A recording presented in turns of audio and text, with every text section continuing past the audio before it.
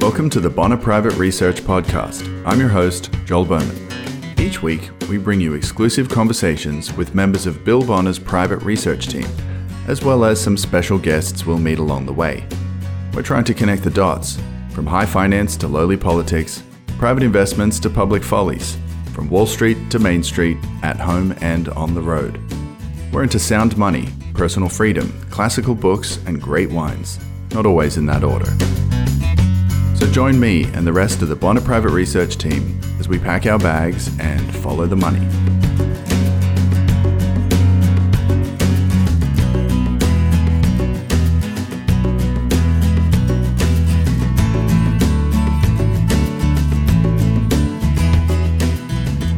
I'm Joel Bowman for the Fatal Conceits podcast, a show about money, markets, manias, and mobs. And I'm joined by Mr. Dan Denning, who we haven't heard from for a little while, has been hanging out up in the high plains of Laramie, Wyoming. Welcome to the show, Dan.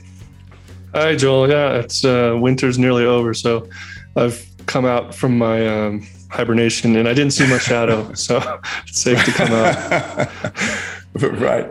Mate, I thought we would start just at the top here with the other subject that everybody's talking about, and I don't mean Will Smith's inability to take a joke, but the 8% official, let's say, inflation rate. It's the highest that at least has been witnessed in America in my lifetime, in the 40 years of my lifetime. But the official rate is probably, or the unofficial rate rather, is probably a bit higher, maybe considerably higher than what most people are being told. What's your read on the ground when you go to the pump and the grocery store and order your frozen steaks?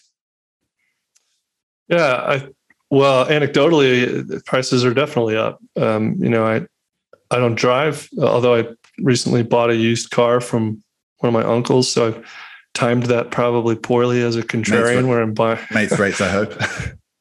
Yeah, he said it's very, so anecdotally, he said the market there is still incredibly tight, and it's partly because dealer inventories are low, and I don't know if that's a supply chain issue, but also part of it is that prior to the supply chain issues, if you looked at the financing in the car market for new cars, the company-owned financiers, in addition to the dealers, were offering extremely generous terms, with no money down and financing for 48 months or 72 months.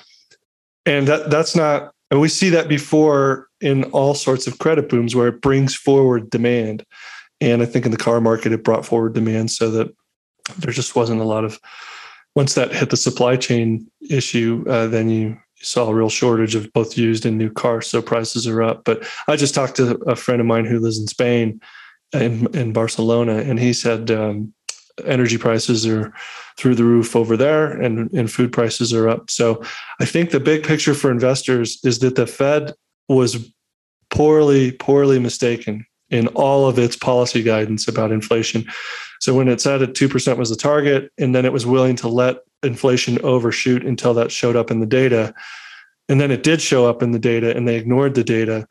Mm-hmm. They missed it. They missed the boat. And now the problem is, how do you get ahead of rising prices? And we can get into that later if you want, but it's not what the market thinks it is. So 9 rate rises between now and the end of the year is not going to be enough to get in front of inflation. So the inflation will probably go higher, and it will take a higher policy rate to bring it under control if the Fed has the stomach for that, which they don't have the brain for it, and I don't think they have the stomach for it either.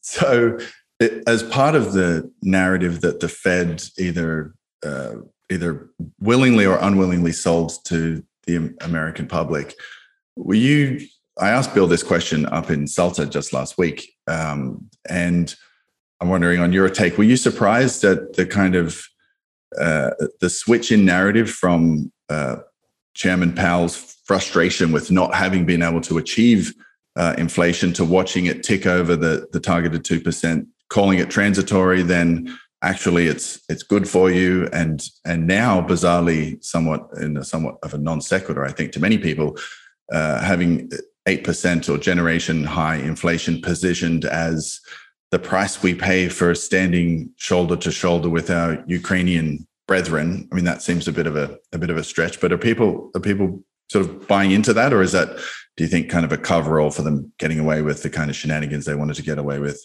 in the beginning? I think part of it is an insular bubble mentality with policymakers, especially at the monetary level, that they didn't see that quantitative easing itself was inflationary because they saw that it was contained to really a kind of antiquated back corner of the financial system about in what form reserves were held. Were they held as cash with banks, or were they held as treasury bonds, and were they held at the Fed or somewhere else? So when the Fed expanded its balance sheet prior to 2020, and it was about $4.3 trillion, they said, well, that was fine. That didn't cause consumer price inflation. The only inflation that it caused was asset price inflation. And that seemed to be okay for one reason, because the Fed has this theory that the wealth effect, when people have more financial paper net worth, they tend to spend more money, and that actually helps get them to that 2% inflation target. They thought, well, that's okay. Rising stock prices produce the wealth effect, which produces 2% consumer price inflation. That's the policy. Also, it turns out that some of those Fed governors may have been front running their own policy decisions. Rising stock prices were great. But then something did appear to change in 2020 when the Fed doubles its balance sheet roughly from 4.3 to whatever it is, 8.9 trillion now in 2 years. That was inflationary because a lot of the bonds that the Fed bought was money that the government spent on the fiscal side that went directly into consumer pockets. So this was the Paycheck Protection Program, which turned out to be riddled with fraud. This was the stimulus that was sent to people's pockets. And of course, now you're talking about the government handing out even more money to offset another policy blunder in the energy market.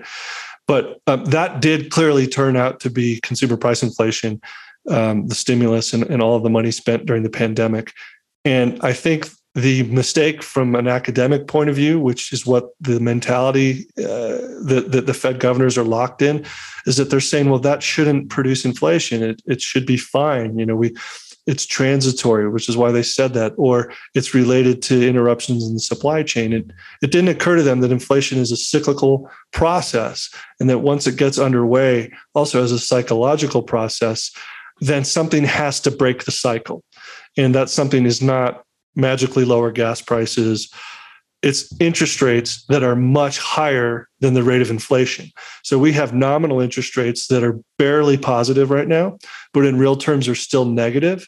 So if inflation's at 8% and real interest rates are negative 2%, and to combat inflation, real interest rates have to be 3 to 5% higher than the inflation rate, you're looking at real interest rates or nominal interest rates of around 12 to 14% to break the cycle of inflation.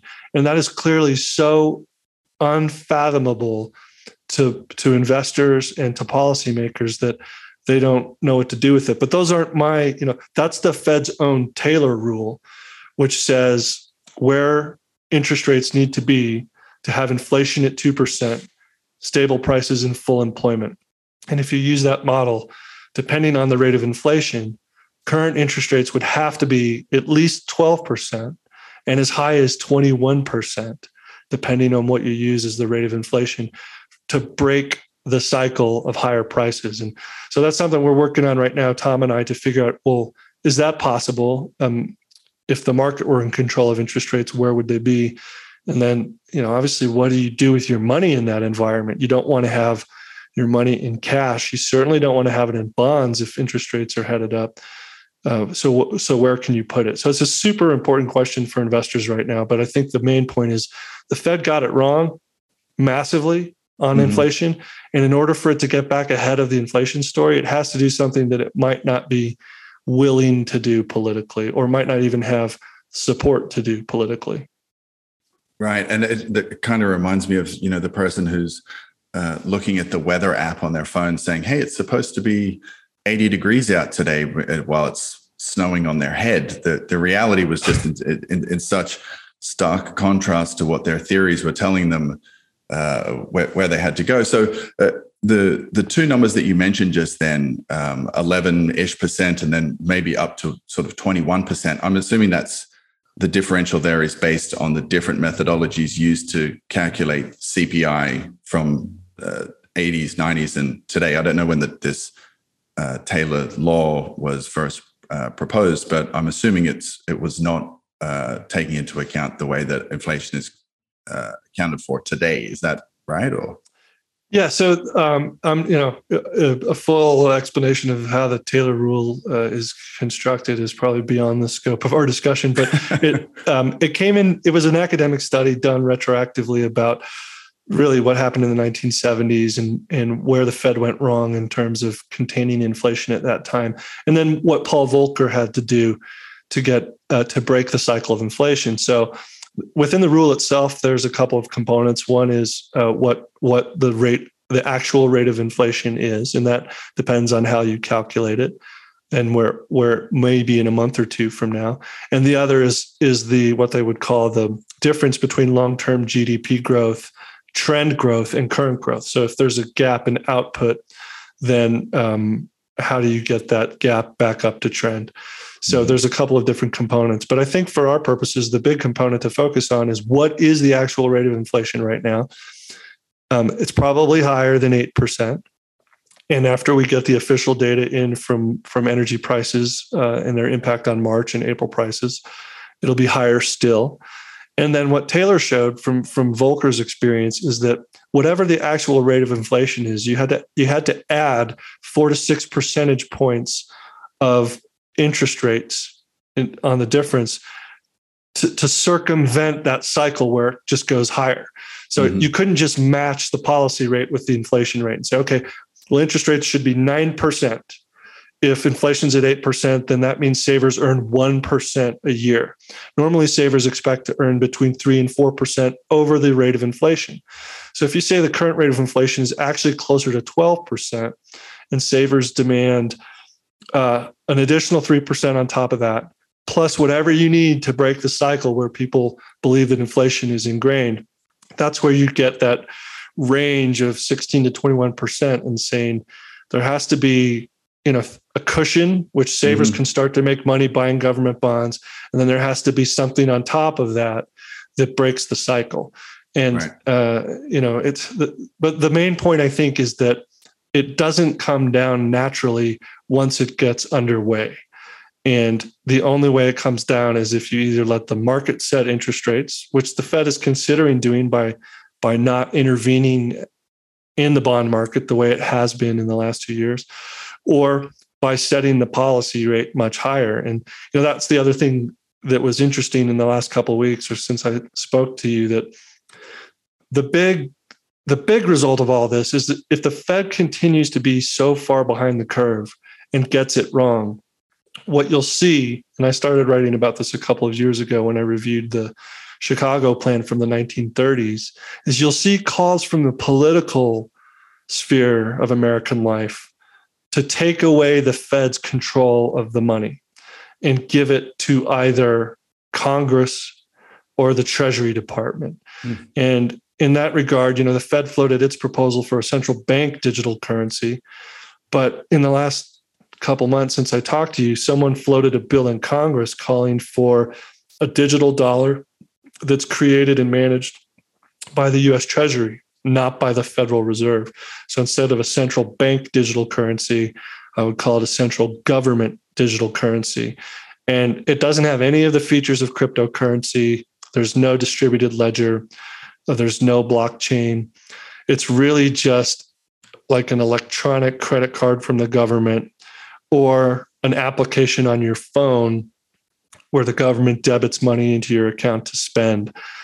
And to me, that's the political response to the Fed's policy errors, saying, fine, if you guys can't control inflation or produce stable employment or full employment and stable currency, then you're failing in your dual mandate. And we'll just take control of the money system from you and we'll do it ourselves. So I think that's an issue. Well, what it means is what we've said is that there are serious problems with our money system, and they are not solved. That you can either solve them in the way governments have solved them in the past, which is inflating away the debt, which is a huge quality of life issue for people right now on fixed incomes whose costs have gone up, whose rent has gone up, whose fuel has gone up, whose energy costs, whose food, that's happened now. That's not a future thing. If you're on a fixed income and you're getting negative interest on your savings after you include inflation, your cost of living's gone up. Yep. So, the issue is, where does it end? And it ends in either a massive further depreciation in the dollar, or it ends up in a new kind of currency. And that's why we're having conversations about central bank digital currency, or now central government digital currency. So let's follow that thread just a little bit further and imagine indeed that Congress wags its tut-tutting finger at the Fed and says, you've failed in pretending to curb inflation, and you've failed in pretending to safeguard full employment. Your time's up. Now we're going to pretend to do these things on behalf of those we affect to serve. Let's imagine that indeed a CGDC, a central government digital currency, does indeed come into effect. Given the recent sort of backdrop of the weaponization of foreign assets or foreign currency assets, or the confiscation, the ease at which money or donations were confiscated, which we saw up in Canada with the whole GoFundMe debacle. What do you foresee in this kind of Orwellian future where the government may well have the power to, for one reason or another, turn off your access to its permission-based money? I know this is something you've read and thought about a lot. Yeah, I think it's on track. I should qualify it and say the bill that was introduced in Congress is still in committee. So it doesn't guarantee that it's going to get out of committee. And it's not likely, I think, to get passed by either the House or certainly the Senate before the midterm elections later this year. So is it a clear... what it called for is several pilot programs to be implemented within 90 days passage of the bill that would test a central government digital currency as either like a debit card, which apparently they have in the military. I think it's called Eagle Cash. So it's a preloaded card, or it's a card that has a PIN number. And the reason they want that is it's compatible with the way most people who are in the banking system now get their money. It's just a new card with the new PIN number, and the entity on the other side is the government rather than a private bank. The other pilot program calls for it to be used on your phone. And they figure that between debit cards or credit cards and phones, that covers the vast majority of people who have a bank account right now. And even those who don't have a bank account, they could be brought into the financial system that way. So as a pilot program, in theory, it's compatible with the existing financial infrastructure and architecture to test. So it doesn't require a brand new development in technology or a lot of development time.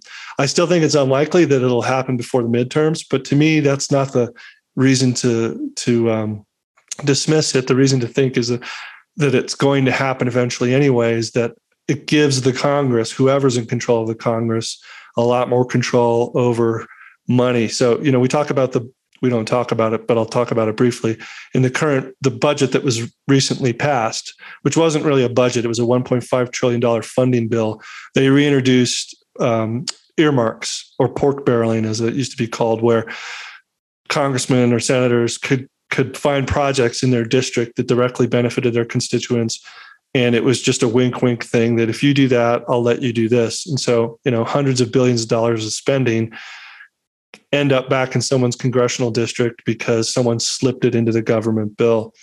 I think that when you look at the trend with this central government digital currency, it's kind of a way of earmarking spending based on a couple of things, probably based on net worth, perhaps political party affiliation, or perhaps, in the most dystopian view, your political views as expressed on social media and as monitored by a social credit score. So, for example, at the top end, people who have most of their net worth tied up in financial assets, they're not affected by inflation. And by the way, this is why the Fed was surprised with inflation being higher than they expected, because their cost of living doesn't matter to them. They don't spend as much money on food and fuel. So they just didn't notice it the way. Yeah. The middle class did notice it. But you've already seen with the discussions on taxing unrealized capital gains or taxing net worth, things like that, that at the top end, central government digital currency doesn't affect you because, it's not pocket money. It's not a pocketbook issue for wealthy people. It is an issue for the middle class and people who are net recipients of government benefits. And the point is, for the middle class, your access to money will be controlled. On what basis, we don't know. That's the issue. Will it be based on how much you should be spending, or whether you're saving too much? Are you hoarding your savings? Whereas you could be doing your part to help the economy by spending more money. So if you have more than $100,000 in savings in a FDIC insured account, they may tax those savings or impose a negative interest rate. Yeah, or say, look, if you don't spend it, the money expires. And there are systems in the past where the money was timed. So they said, like spend it or lose it. Yeah. And then the other issue with people who don't have money is to say, hey, if you're on Social Security disability, if you're on Social Security, Medicare, Medicaid, or unemployment, we will send you money, but only if you agree to have it downloaded and monitored on your phone, or it comes pre-installed on this piece of plastic. And then in that case, you can't spend it on things which are prohibited. So your receipt of government benefits is dependent on our permission. So to me, that seems like either party of Congress would be capable of saying, yeah, we'd be happy to have a lot more control over who gets to spend money and how much they get to spend. The real issue is, why would the bankers willingly surrender their control of the monetary system that they have now through the Fed? They wouldn't willingly do it. And we know that they're huge contributors politically to the people that get elected to Congress. So it's a very powerful lobby that's going to want to preserve its position of privilege in the money system. But they are now directly opposed philosophically by people who say, you failed, you're just a bunch of rich bankers anyway. Why don't we have a money system that works, quote unquote, for the people and is run by the people? Mm-hmm. And that's probably going to be how this issue is framed in the next year or two as a political issue. And it does seem like something that you and I have been talking about for, goodness, the past 18 months, maybe longer, that I don't think you necessarily have to be conspiratorially inclined to put the left foot in front of the right foot and say that these events, whether it be plague or pestilence or the COVID or even the latest great cause du jour in Eastern Europe, that these tend to be catalyzing events for trends that were really already underway.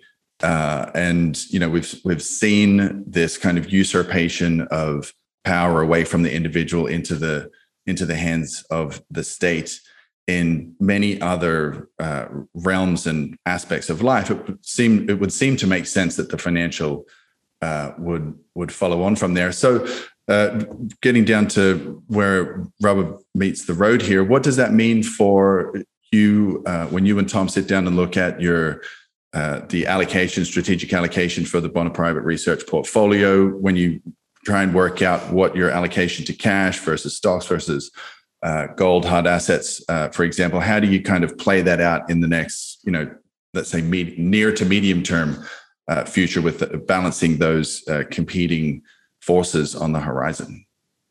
Yeah, it's a great question. I mean, we released in early March the last of the three major reports that we wanted to produce for new subscribers. So the first was Tom's Gold Report, which sort of explained the relationship between the financial assets measured by the Dow Jones Industrials in real money measured by gold. So it's the Dow in gold terms. And that gives people probably the broadest understanding of what we think is going on within the stock market relative to gold. So two decisions there on how much to own of each asset. Then we introduced our trade of the decade, which is sort of an inflation-based energy trade. And that's another pillar of our strategy, not just for this year, but for the next 10 years, at least, we hope. And then the third was, generally you'd call it an asset allocation strategy, but we just called it the strategy report, which is to say, when you look at these big piles of money in different asset classes, how much should you have in each based on our macroeconomic forecast for inflation and based on, the last 10 years of performance for each of those asset classes. So, it's not an exact science, but there is a lot of data which shows how different asset classes perform in different macroeconomic environments. So gold, stocks, cash, and bonds in a high inflation, low growth environment, or a low inflation, high growth environment. That you can look back and see what's happened, but the standard disclaimer is past performance doesn't guarantee future results.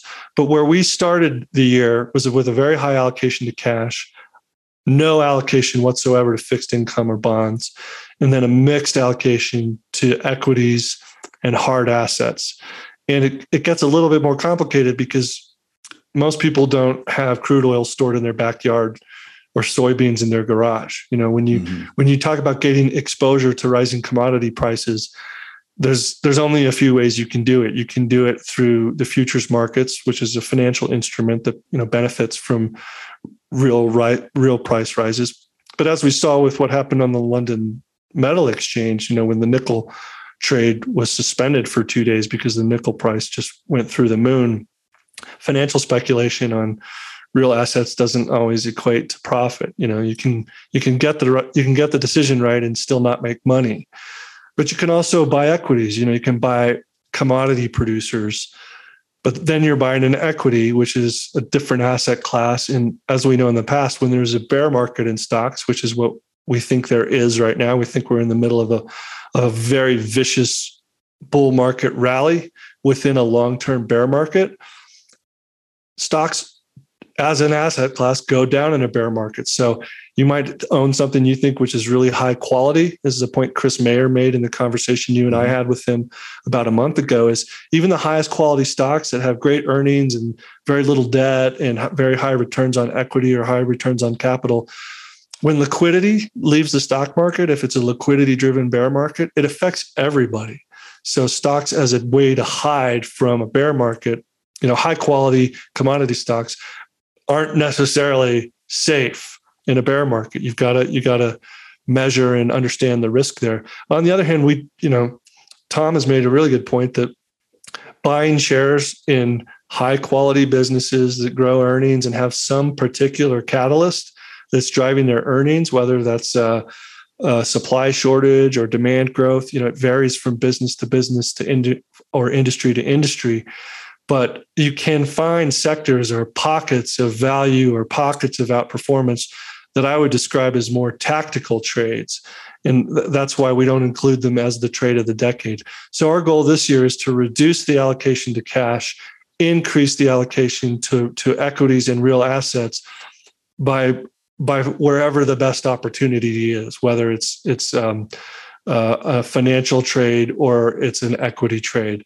But the bottom line is, and I mean this from a large term perspective, if you look at interest rates going back 700 years and you look at what's called the risk-free rate on whatever was considered the soundest, most creditworthy government, the risk-free rate has been going down for 700 years since Venice in the Middle Ages.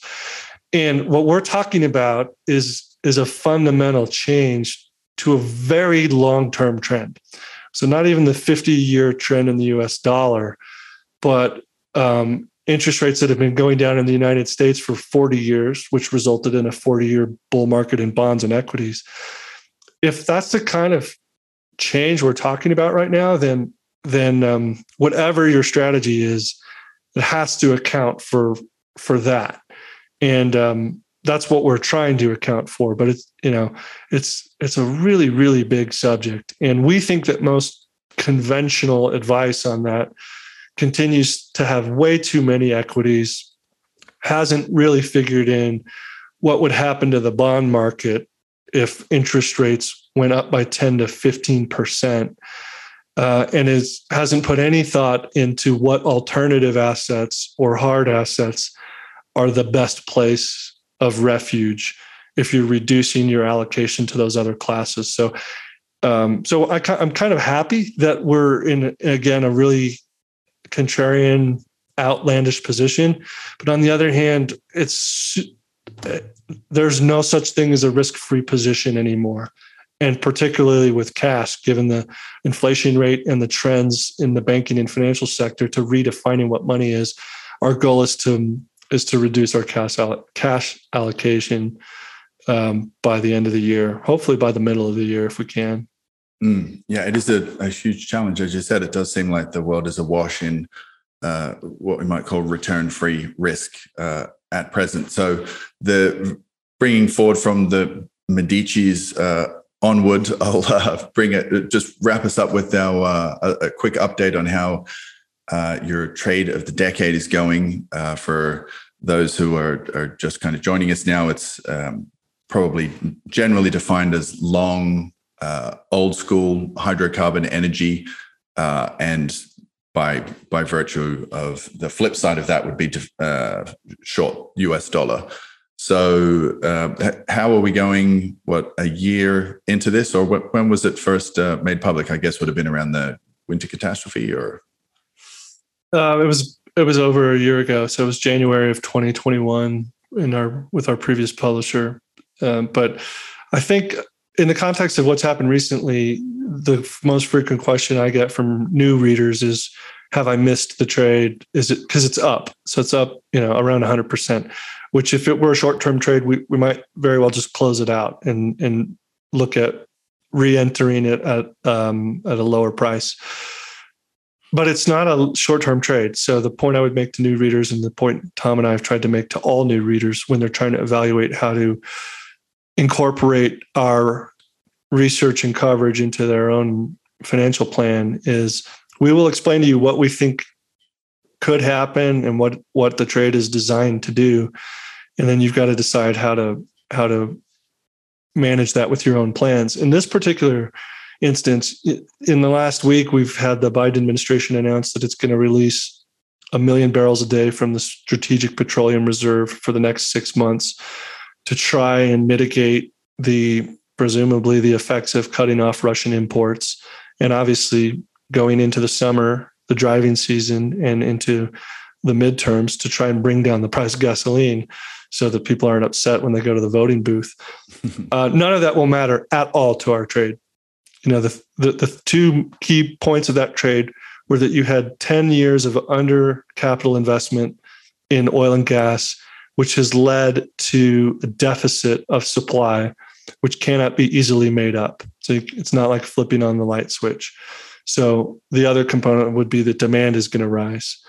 And the financial component was that these investments, performed so poorly for the previous 10 years that from a cyclical point of view and a sectoral point of view, it was almost like the dogs of the Dow, but it was like the dogs of the S&P, that this sector should have a good 10 years. It's not a straight line. So what we've advised people is, as the oil price corrects from time to time, then look for the price of the trade that we recommended to be more approachable for new investors. But as a long-term trade, I'm not worried. I don't know how big the upside is. The last time when Bill made his successful trade in gold in the 2000s, I think gold was up 420% that decade, and the S&P 500 was down 19%. And of course, those percentages are determined by what the start date is and what the entry date is. And that varies a lot depending on when you got in. But I'd say for the trade of the decade, there's still a lot of upside left because the oil price could go much higher. And the fundamentals in the fossil fuel market favor the old school oil and gas companies. For Tom's stuff, it's a little bit different, but I would remind people that Tom's ideas are designed to be shorter term and tactical. So if you've missed something like the tanker trade or the shipping stocks, Tom will tell you what the risk is. He'll tell you where the stop losses are, but he'll also tell you not to chase the trade. The whole point of having a subscription to what we're doing is that we're researching new stuff every month. And although some of the ideas are long-term, Tom's entire job is to come up with new ideas. So we don't want people to come in and look and see what they missed out on, although we want them to evaluate the quality of the research and decide, are they right? Did it work? Could I have made money? But there's no FOMO in our service. We don't want people to be focused on past gains. We want them to be focused on future opportunities and also future risks. So, we try to do our best. Tom writes every Wednesday and I write every Friday. So we try to, as new readers come in, we try to bring them up to speed on where we stand with outstanding positions. But the main focus is what are we going to do going forward? And what are we going to do? What will the world look like in 2 years? And what should we be doing now to be in the right place for that world? So it's exciting, but it's extremely challenging for everybody. And investors have different time frames too. That's the other thing we've got to keep in mind is, I think for your 6-year-old, she might be in a really good position to buy stocks at incredibly low prices by the time this bear market is over. So for her, it'll be the opportunity of a lifetime. But for her grandparents, it's a clear and present danger to the value of their retirement. So it's how you view the current situation depends on your perspective, and we try to incorporate that when we comment on it as well. Yeah, it is, without kind of torturing a much overused word, it is somewhat of a holistic approach that you guys are taking, both with regards to near-term tactical trades, but also balancing that out with longer-term macro observations, which in the case of the trade of the decade will unfold over, I guess we've got a good 9 years of upside, let's say, to go on that one. So for listeners and readers, just to recap, Dan writes to our paid Bonner Private Research subscribers every Friday, and he'll be updating in, depending when this goes out, a couple of days.